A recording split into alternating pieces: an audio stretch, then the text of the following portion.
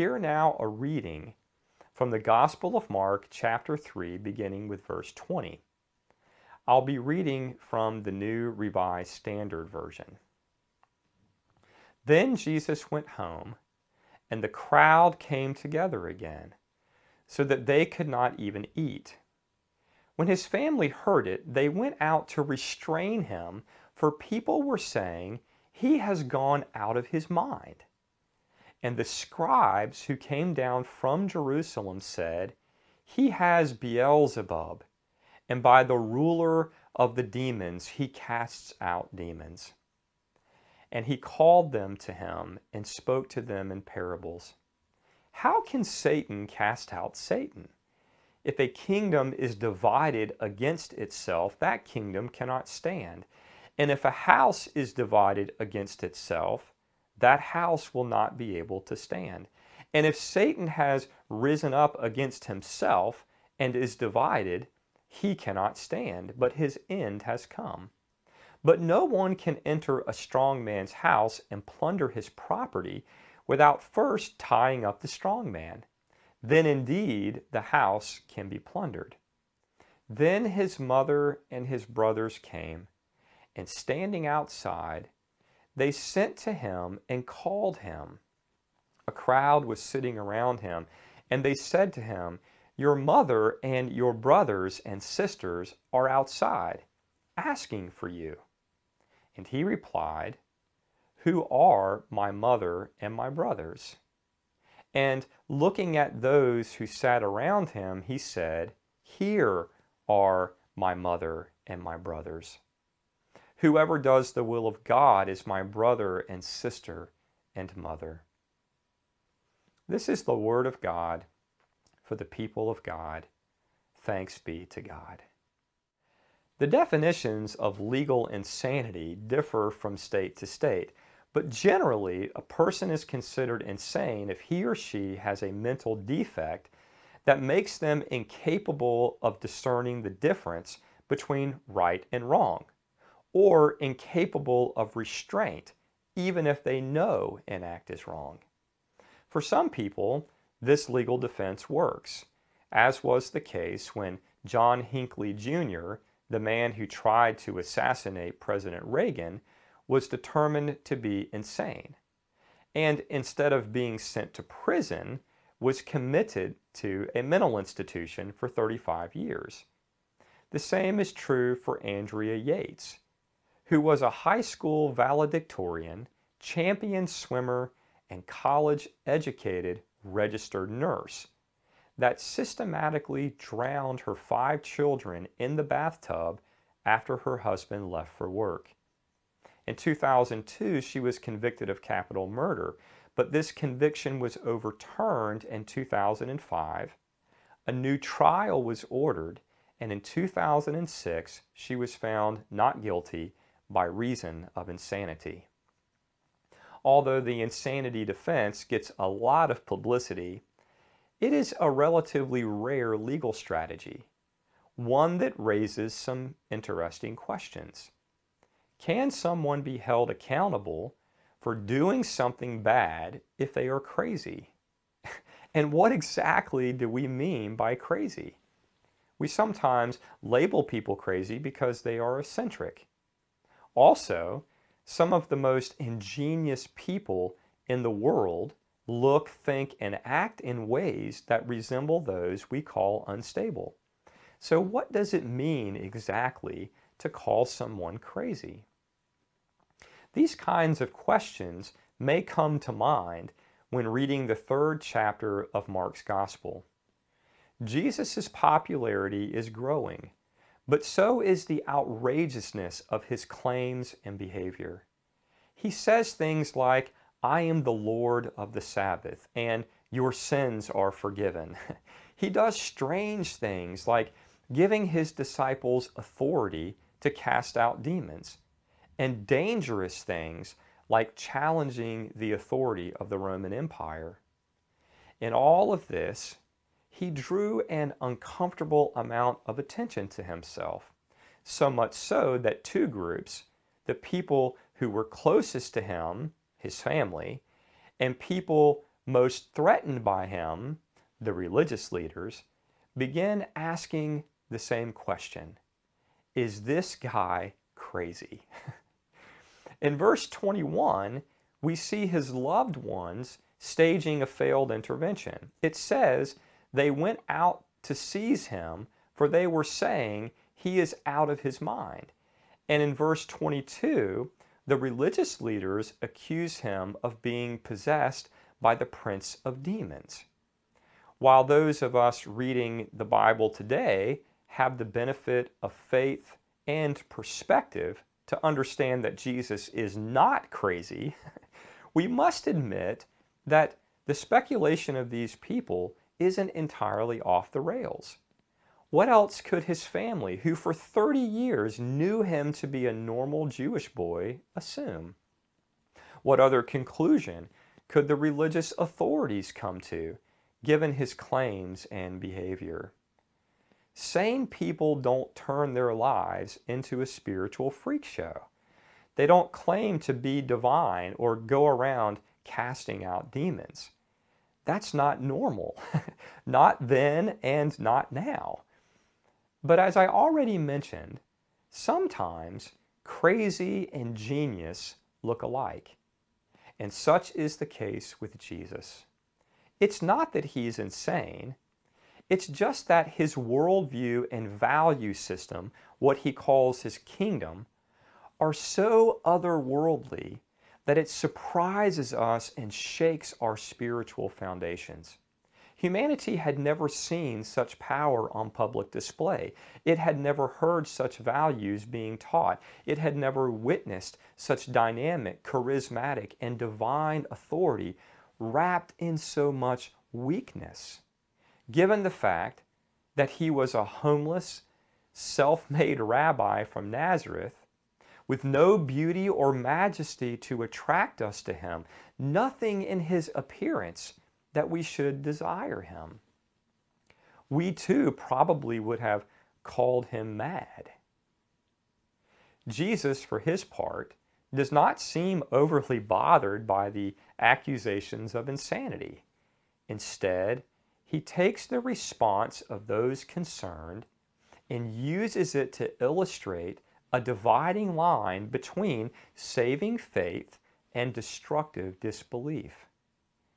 Those who will be forgiven are those who can see that behind his stunning miracles and sermons on the kingdom of God is the power of salvation for those who believe. A truth worth remembering is that the work of the Spirit will always disrupt and disturb a sane world. If being crazy includes persistently violating social norms with little regard for oneself, then the work of Jesus fits the description. Just think about the countercultural nature of his teachings. For example, the world idolizes certainty, but Jesus teaches us to live by faith in the face of divine mystery. The world abuses and exploits the weak, but Jesus calls us to protect and advocate for the most vulnerable among us. The world idolizes the strong, but Jesus calls us to humility, compassion, and self-sacrificial love. The world says you are entitled to hate those that hurt you, but Jesus calls us to love our enemies. The world is full of people scrambling to stock up as much earthly treasure as they can before they die. But Jesus calls us to give to the poor, to live simply so that others may simply live, and instead of storing up treasures on earth, to store up treasures in heaven. The world's motto is love yourself and try not to hurt your neighbor. But Jesus teaches us to love our neighbors as we love ourselves. So, if Christians are called crazy from time to time, well, as Jesus might have put it, welcome to my world. Here's the deal. If God is real, then by definition, God is above and beyond all cultures, perspectives, or political views. No one tribe has ownership of God. Therefore, in some way, as God breaks into our world through Jesus and the power of the Holy Spirit, God will offend and jar our sensibilities. Indeed, if the God we worship is not in some sense deeply disruptive, then we are probably worshiping a God of our own creating. Nowhere is this illustrated more vividly than in the gospel itself, which deeply offends our sensibilities and disrupts our normal ways of thinking. If you don't believe me, just think about the incarnation. The idea that God became a human being in Jesus of Nazareth. To help us understand the implications of this idea, Paul says in 2 Corinthians chapter 8, "For you know the generous act of our Lord Jesus Christ, that though he was rich, yet for our sakes he became poor, so that by his poverty you might become rich."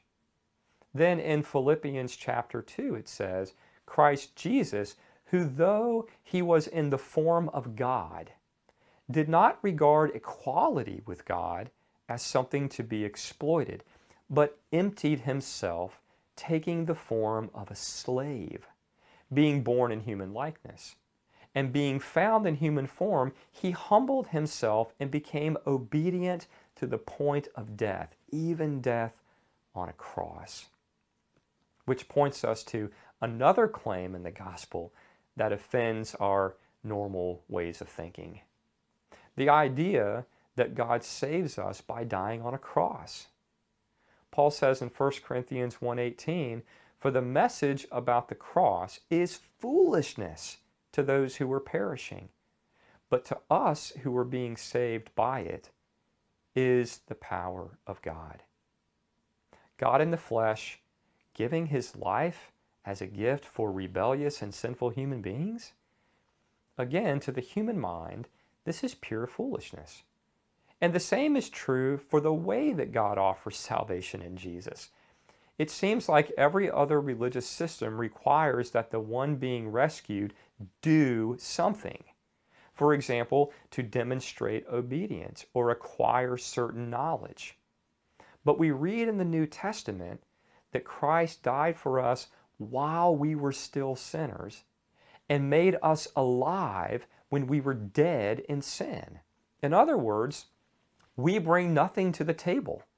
Instead, God by his Spirit saves us by an act of pure love by extending unmerited grace. And if we are honest, this idea of being saved by grace alone runs contrary to all that we celebrate in this world. This is not how people advance in their careers, how championship games are won, or how a heart is wooed. It is, to the human mind, completely ludicrous, and yet it's true. And there is no claim more offensive to human reason than that of the resurrection. How can we ask someone to believe that a man who was dead in a grave for 3 days was raised by God? On the surface, it really is an outrageous assertion. As disruptive and incredible as these ideas may be, God empowers us to believe them, and not only to believe them, but to trust them.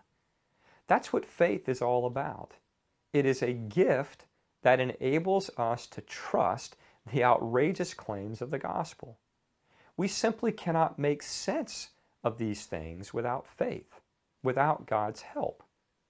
But when we receive the gift of faith and embrace what God has revealed in Jesus, then we are changed from the inside out. And this is part of the proof of their truth.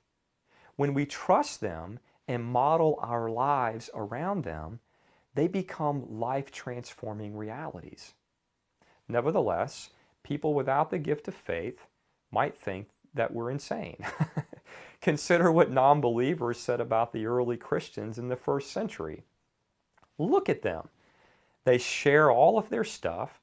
They celebrate in their struggles. They claim to eat the body and blood of Christ. They're crazy. I want to conclude this morning by asking, what would happen to us if, rather than worrying about fitting in, we embraced this weirdness? Everyone seems to have that one friend who just doesn't care what others think. Everyone has that neighbor who lets his freak flag fly. But what if we embraced our weirdness too? And if all of us embraced our weirdness together, how would that change the church?